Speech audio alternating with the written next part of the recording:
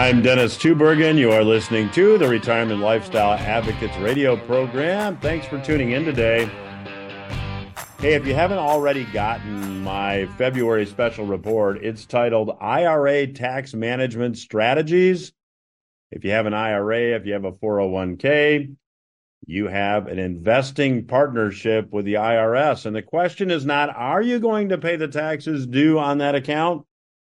But when are you going to choose to? And under current tax law, lower tax rates are set to sunset in 2026, which means for many IRA owners, for many 401k investors, there is an opportunity to save some money in taxes. I'd like to send you this report absolutely free that will outline some of these strategies. All you have to do to get the report is visit requestyourreport.com. The website again is requestyourreport.com. And when you visit the website, just let me know where to mail the report. I'll be glad to do so at no cost and with no future obligation. So again, the website, requestyourreport.com. You know, last week I talked about the fact that we are going to experience this cycle, this economic cycle, if you will, that has repeated itself throughout history. And that cycle is inflation followed by deflation. In fact, Thomas Jefferson gave us a forecast over 2 centuries ago that if we allowed private bankers to control the issue of our currency, that we would see this cycle, inflation followed by deflation. Now, you cannot dispute in any way, shape, or form that we have witnessed inflation over the past several years. That's indisputable. Now, what might be up for a bit of debate is what the rate of inflation actually is. Now, the official rate of inflation, as reported by the government, is the Consumer Price Index. Now, I think it's fair to say that we would all agree that the actual annual price inflation rate is actually greater than the rate reported by the Consumer Price Index. The official rate of inflation, the official Consumer Price Index reported in December, was higher than most analysts thought it would be. It came in at 3.4%. Now, if you've been to the grocery store, if you've been to the hardware store, if you've been to the doctor's office, you are undoubtedly keenly aware that this number, this 3.4% annual inflation rate, is not at all reflective of your price experience. See, the Consumer Price Index is calculated using adjustments that are subjective. There's adjustments like substitution. There's weightings adjustments. There is hedonic or pleasure adjustments.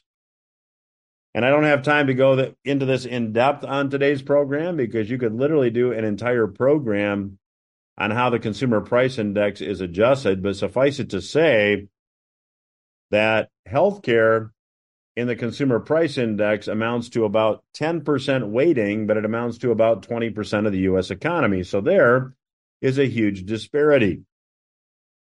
Substitution, if one particular good or one particular service goes up in cost too much, there's a bureaucrat in Washington that says, well, nobody's going to buy that. Let's substitute a lower cost service or a lower cost product. As products are improved and prices go up, there's a hedonic adjustment, meaning that higher cost is justified because the product does more than the old one did. So there's a lot of ways that this Consumer Price Index is adjusted, or dare I say it, manipulated. Now, there's another private inflation index that has come about because of largely Facebook. The Chapwood Index is a private inflation index that examines the prices of 500 different consumer items in over 50 different metropolitan areas across the United States. Now, right here on this program, right here on RLA Radio, I have interviewed the founder of the Chapwood Index, a gentleman by the name of Ed Butowski.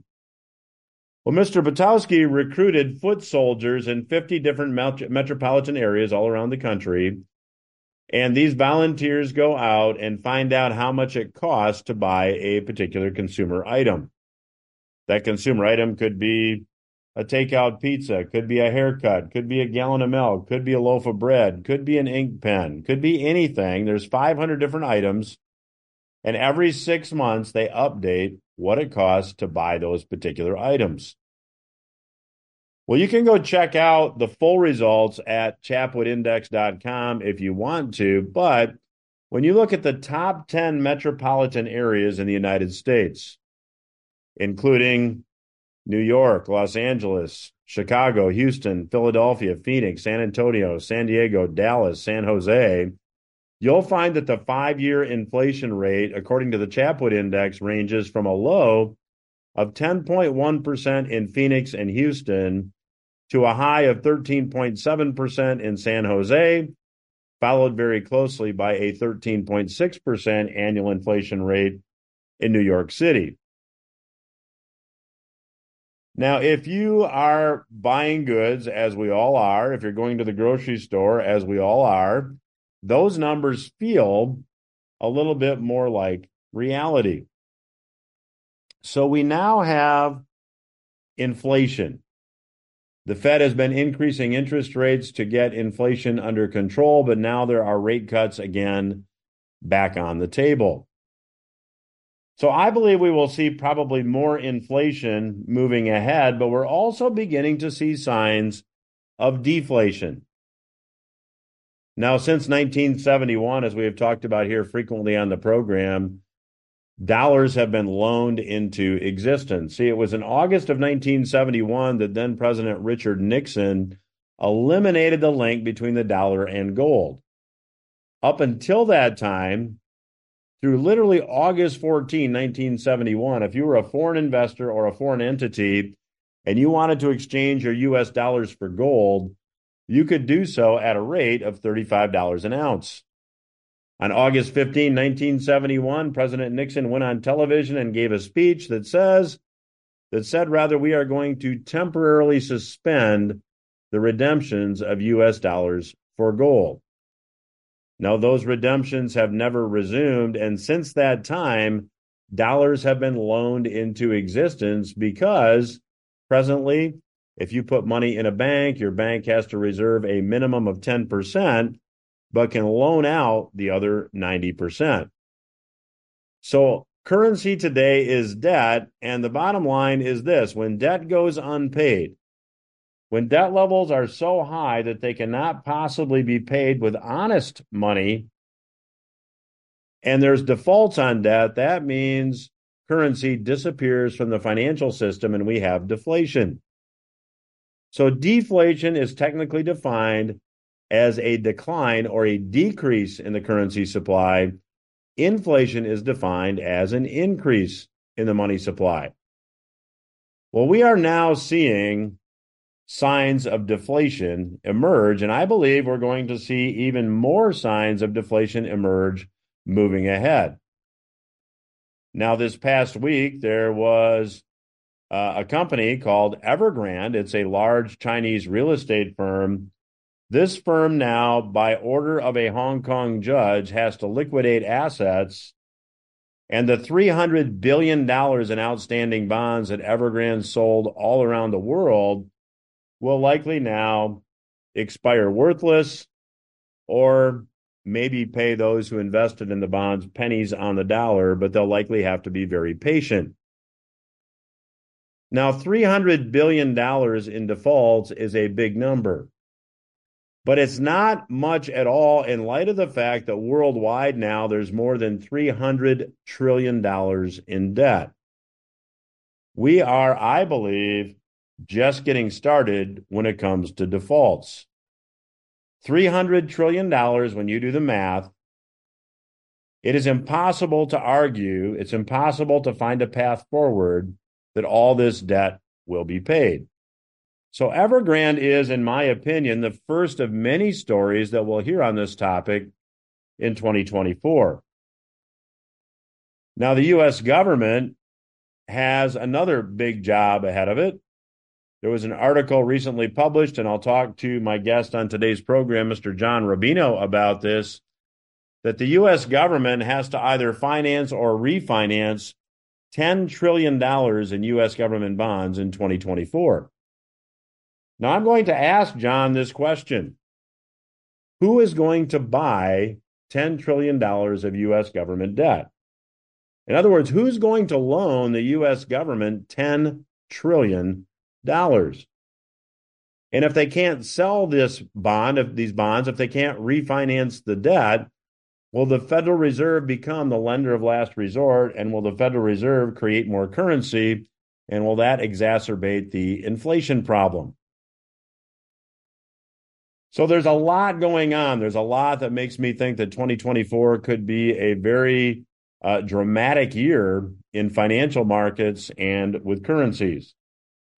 That's why I'd like to invite you to get this month's special report. And when you get this month's special report titled IRA Tax Management Strategies by visiting requestyourreport.com, I'll also be glad to send you some bonus information, including a copy of my newly revised book for 2024, Revenue Sourcing, which gives you planning strategies for the economy in which we now find ourselves. So again, go to requestyourreport.com.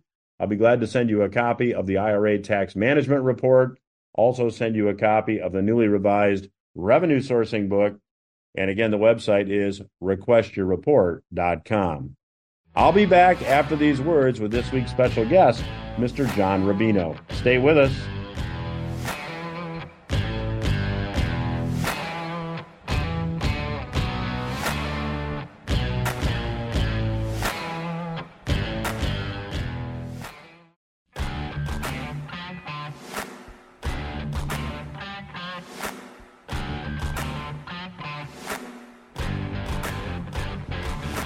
Welcome back to RLA Radio. I am your host, Dennis Tubergen. Joining me on today's program is Mr. John Rubino. John is a very bright economic historian and researcher.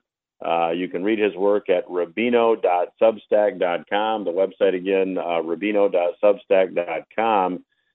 John also co-wrote a book called The Money Bubble, What to Do Before It Pops. That was about 10 years ago.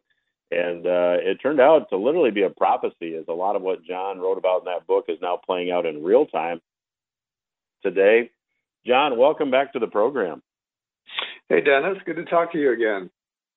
Well, it's always fun to catch up with you. And, as I said in the intro, your book, The Money Bubble, What to Do Before It Pops, really is playing out now in real time. And for our listeners that may not be familiar with the book and the premise of the book, maybe just a 30,000-foot view of what the book talked about?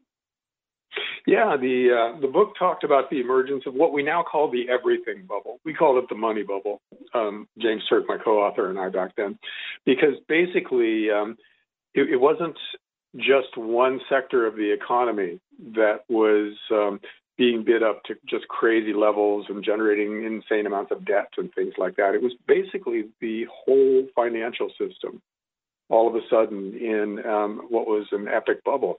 And so we predicted that the financialization of the world and all these simultaneous bubbles in the everything bubble would cause inflation, which would cause interest rates to go up, which would break the financial system.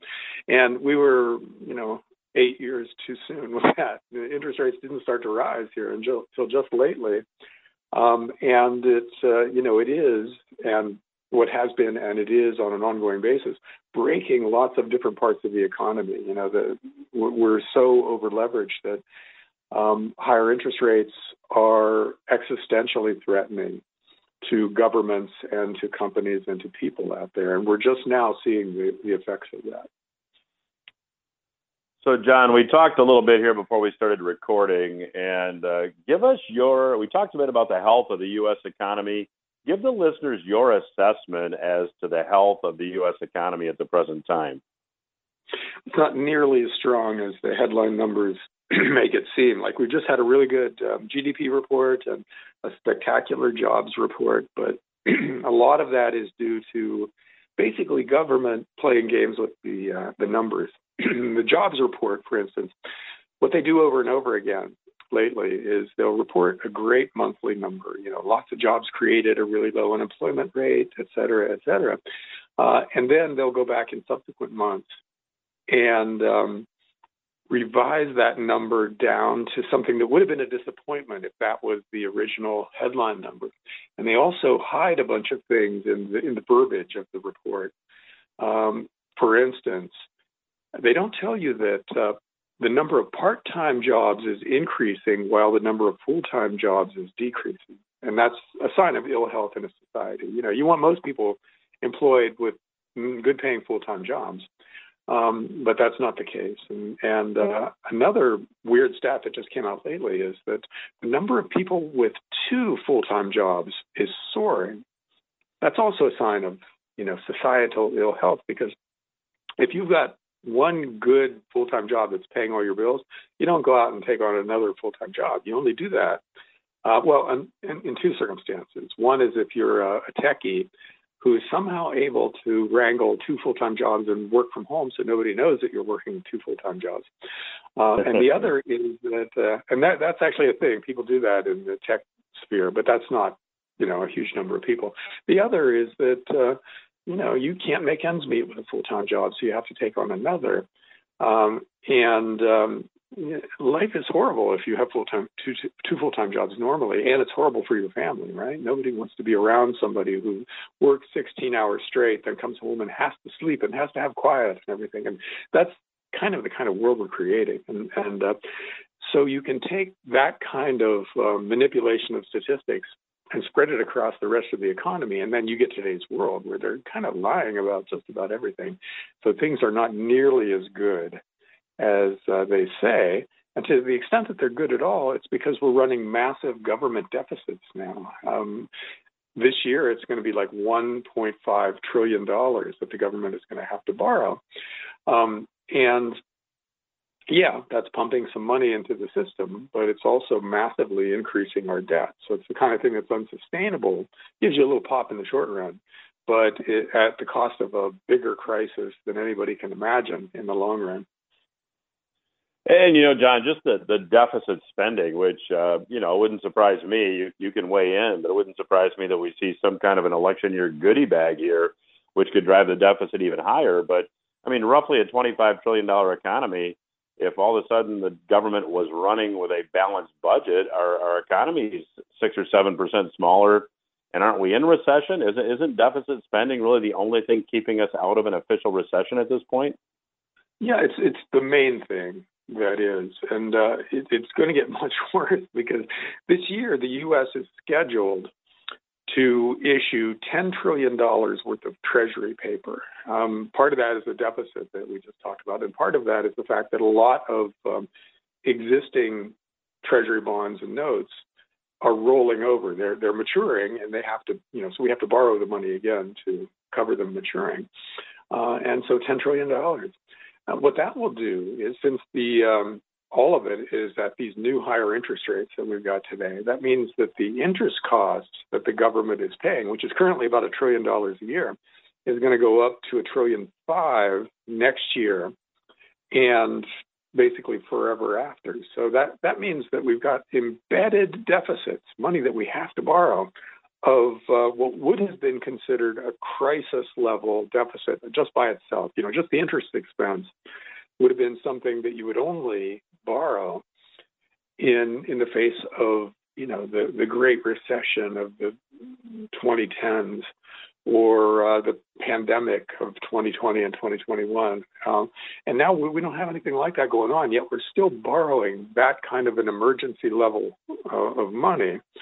And that's a sign that we're kind of in a death spiral now where we have no choice. We can't stop borrowing because, like you said, if we stop borrowing, that would lower everybody's standard of living by a really noticeable amount. And whoever did that in the government would get voted out of office. So we're basically stuck borrowing absolutely immense amounts of money year after year and then paying ever higher interest expense on that new money that we borrowed.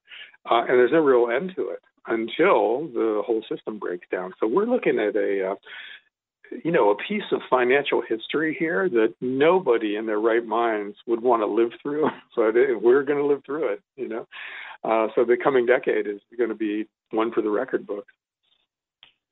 Well, I'm chatting today with Mr. John Rubino. You can read his work at rubino.substack.com. The website again is rubino.substack.com. And John, as you were talking, and you said, wow, $10 trillion the government has to borrow this year, either to fund a deficit or to refinance. Who's going to loan the U.S. government $10 trillion? Can it be done, or will the Fed become the buyer of last resort here, in your view? Yeah, you would wonder. For instance, China or Russia, they in the past have been big owners of treasury paper, but we're picking World War III with those two. So why would they help us finance our military budget? And if you look at what they're doing, I think Russia is completely out of U.S. paper, and China is selling some of their treasuries each month, largely to buy gold. Interestingly, so. Yeah, you're right. It's not clear who out there in the world is going to buy $10 trillion of new treasury paper, and it might just have to be the Fed, which means that the U.S. government is just creating dollars out of thin air and then running its operations with those newly created dollars. That's one of the things that kind of presages the gigantic financial crisis. In the past, governments who have tried something that extreme have always ended up with a gigantic crisis.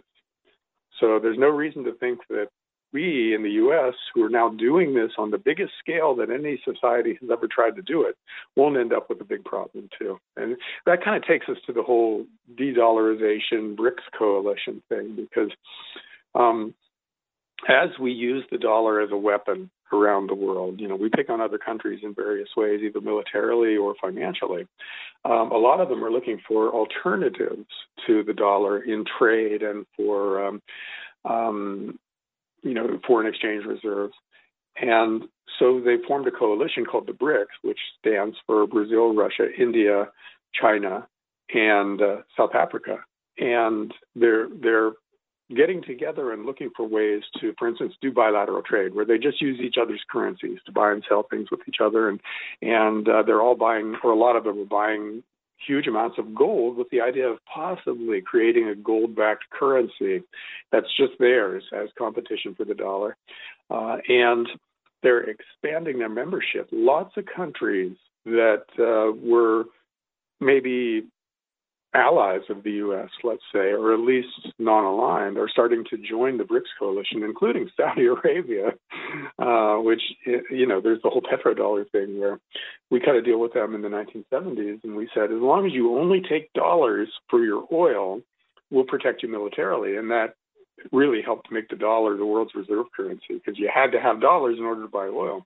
Well, if the country that's part of that deal decides to join an anti-dollar coalition, what does that mean? It means probably the petrodollar is not a real thing anymore. So there are a lot of trends pointing towards a financial crisis for the U.S., and we could go on and on, looking at the other things that are happening in the world. But suffice it to say that there's a lot of them, and all of them point in a dangerous direction for the U.S., and we don't seem to understand it or to be able to do anything about it. Well, I want to talk more about that in the next segment. Stay tuned. John will join me again in the next segment. You're listening to RLA Radio. My guest today is Mr. John Rubino. You can read his work at rubino.substack.com. That's rubino.substack.com. And I'll return after these words with Mr. John Rubino. Stay with us.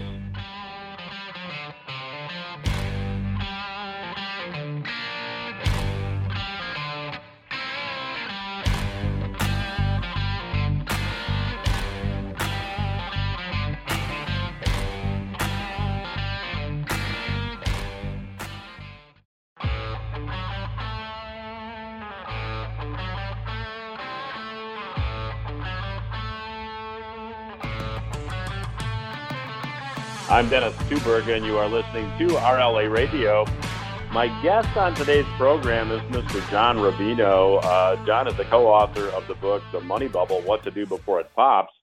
And you can read his work at rubino.substack.com. The website, again, rubino.substack.com. That's rubino.substack.com. And John, prior to the break, you're talking about BRICS and the fact now that Saudi Arabia has joined BRICS. You also have a couple other oil producing countries that have joined BRICS. You've got United Arab Emirates, you've got Iran, and when you start talking about Iran joining BRICS, and then look at some of the geopolitical tensions between us and Iran. How do you think all these pieces are fitting together and might fit together moving ahead?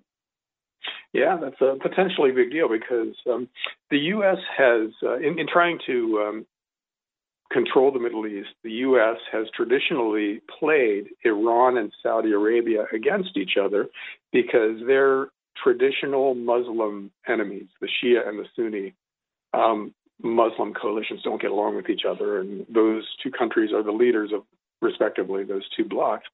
And so normally they're bitter enemies, but now I think we're entering a stage where the old saying, the enemy of my enemy is my friend, comes into play.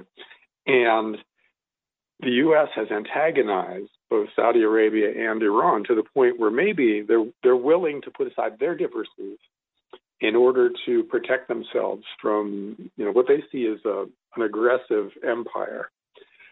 So yeah, it could be that there is a coalition that includes Saudi Arabia, Iran, UAE, like you said, and India, and Russia, and China, and a bunch of other countries. That's a really powerful coalition. They own a lot of natural resources, and they control a lot of territory.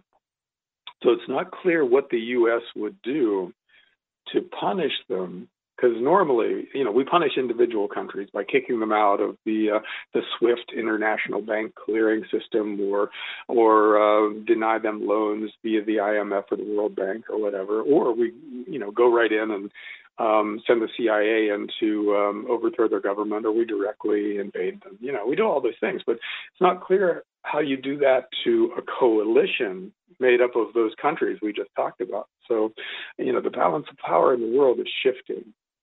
And it's not shifting in a favorable direction for the U.S. And simultaneously, the U.S. is going broke. So, like I said, chaotic world coming up. And there really doesn't seem to be any way to go from here to a peaceful world where everybody gets along without an awful lot of pain.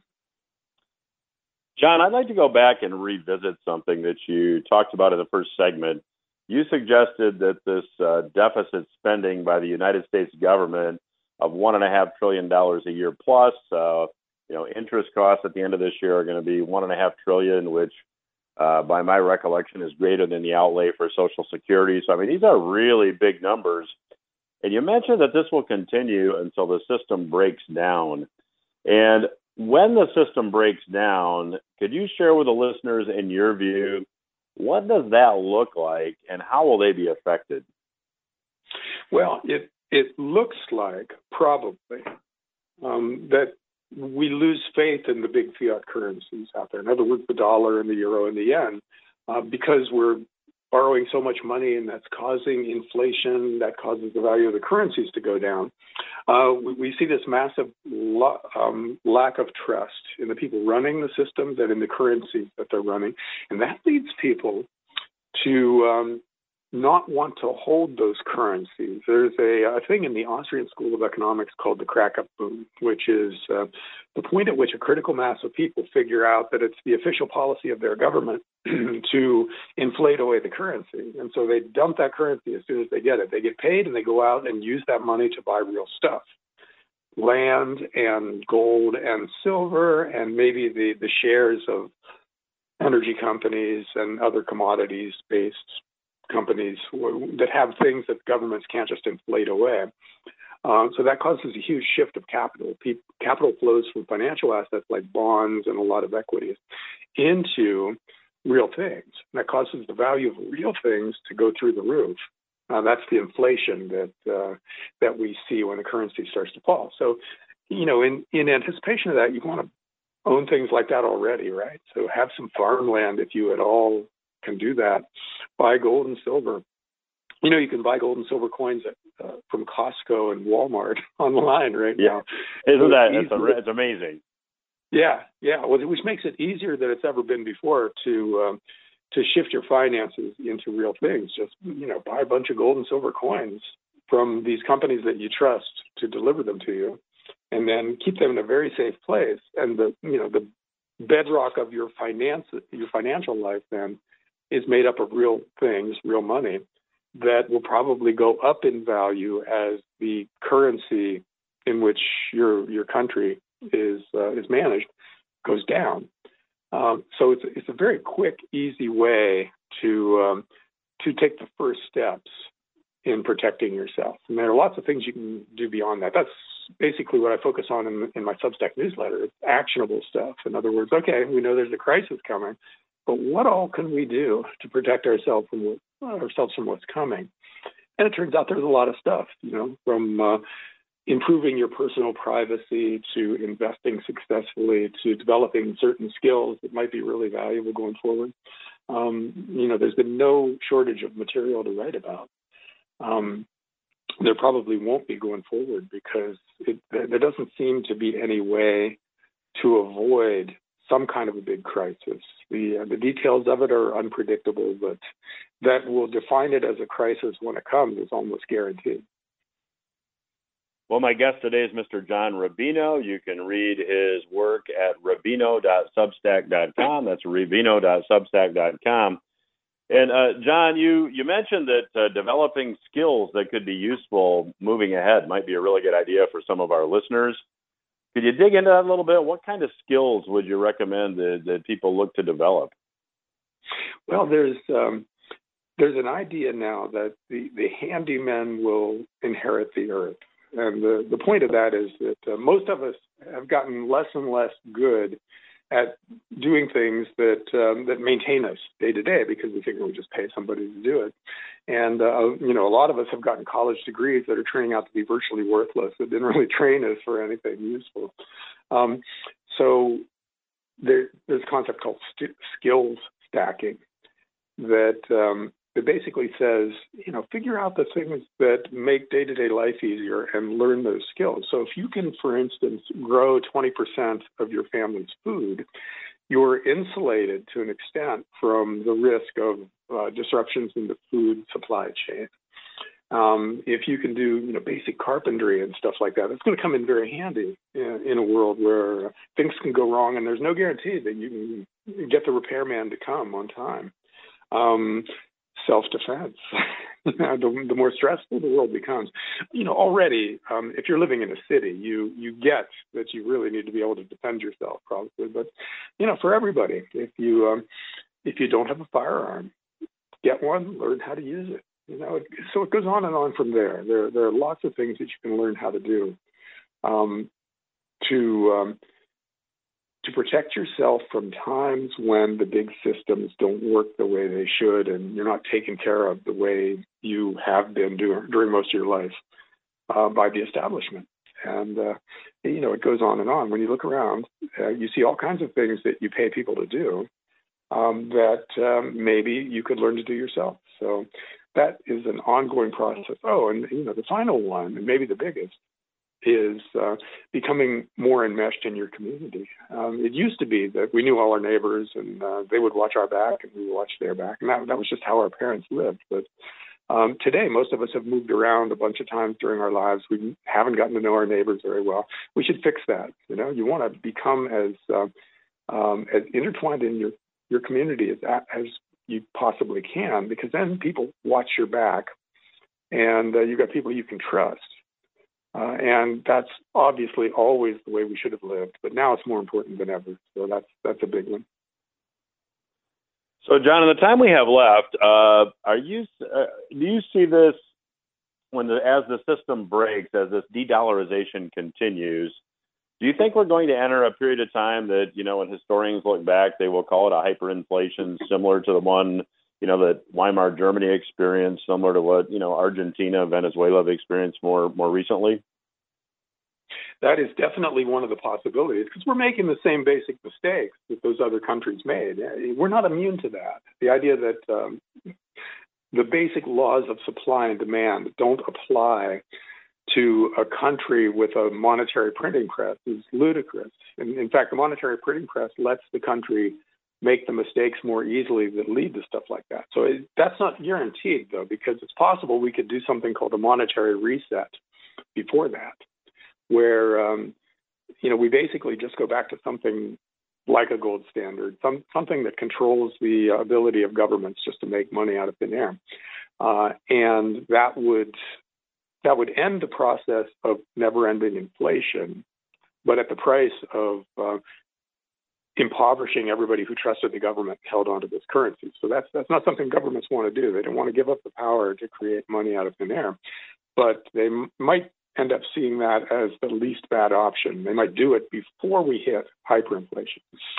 The one other possibility is a 1930s style deflationary crash, because it could be that all this bad debt that we've got coming due just swamps the monetary authorities and makes it impossible for them to inflate their way out of this.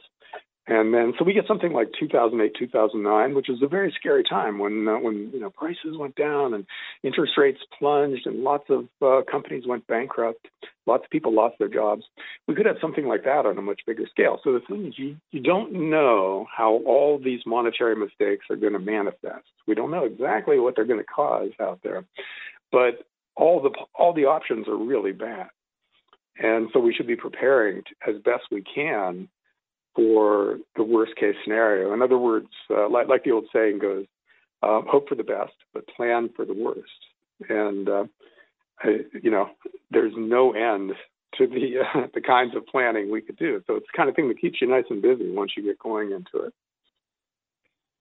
Well, the clock says we're going to have to leave it there. That's a great place to end. My guest today has been Mr. John Rubino. You can read his work at rubino.substack.com. I'd encourage you to check it out, rubino.substack.com.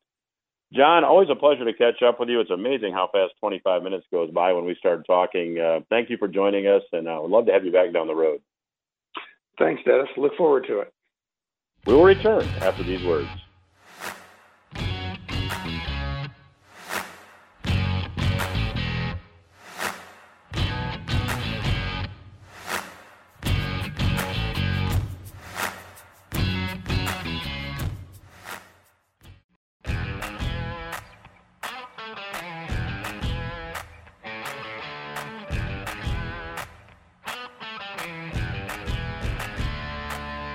You are listening to RLA Radio. I'm your host, Dennis Tubergen. Thanks again to my special guest today, Mr. John Rubino, for joining me on today's program.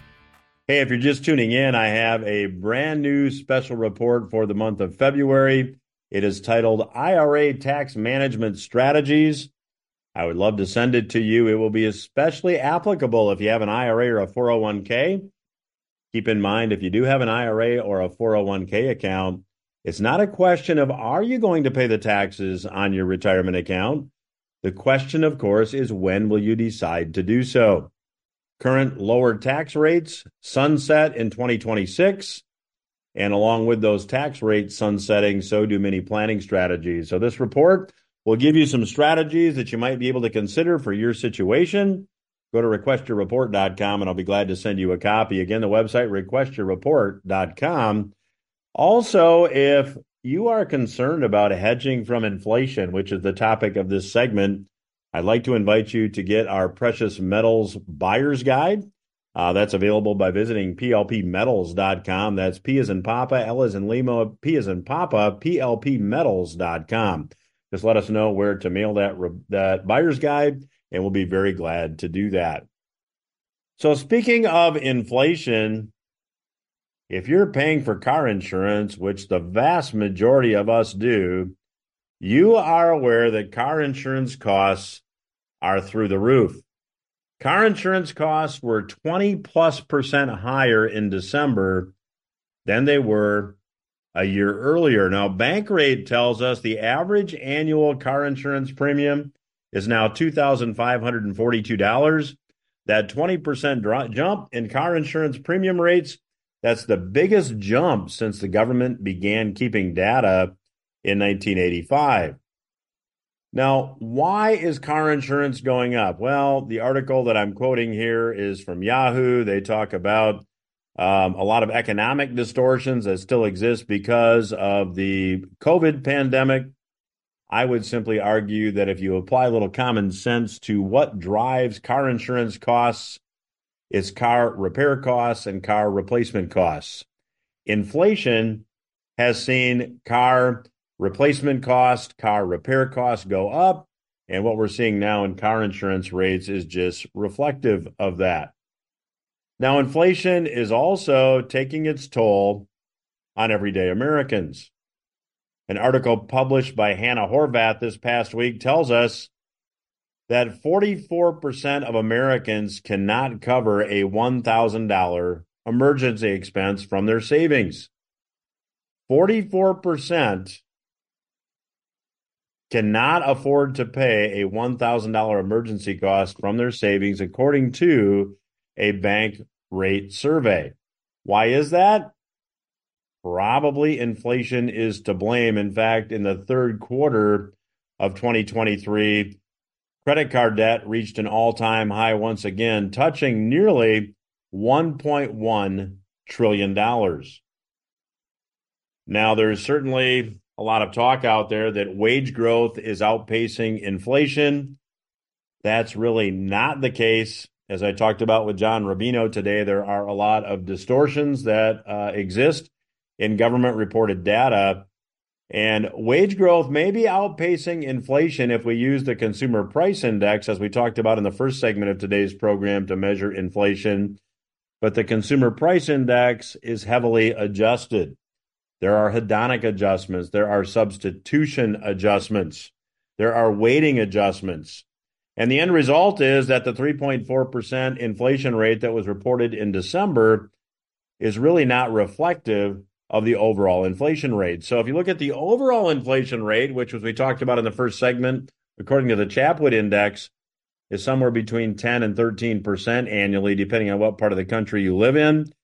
And the Chapwood Index, for those of you that are just joining us, it tracks the price of consumer items, and it checks those every 6 months in 50 different metropolitan areas all around the country. And the Chapwood Index concludes that the real inflation rate is somewhere between 10 and 13%. If that's the case, we now know that wage growth is not outpacing inflation. So there's certainly a lot of distortions in the economic data that are out there.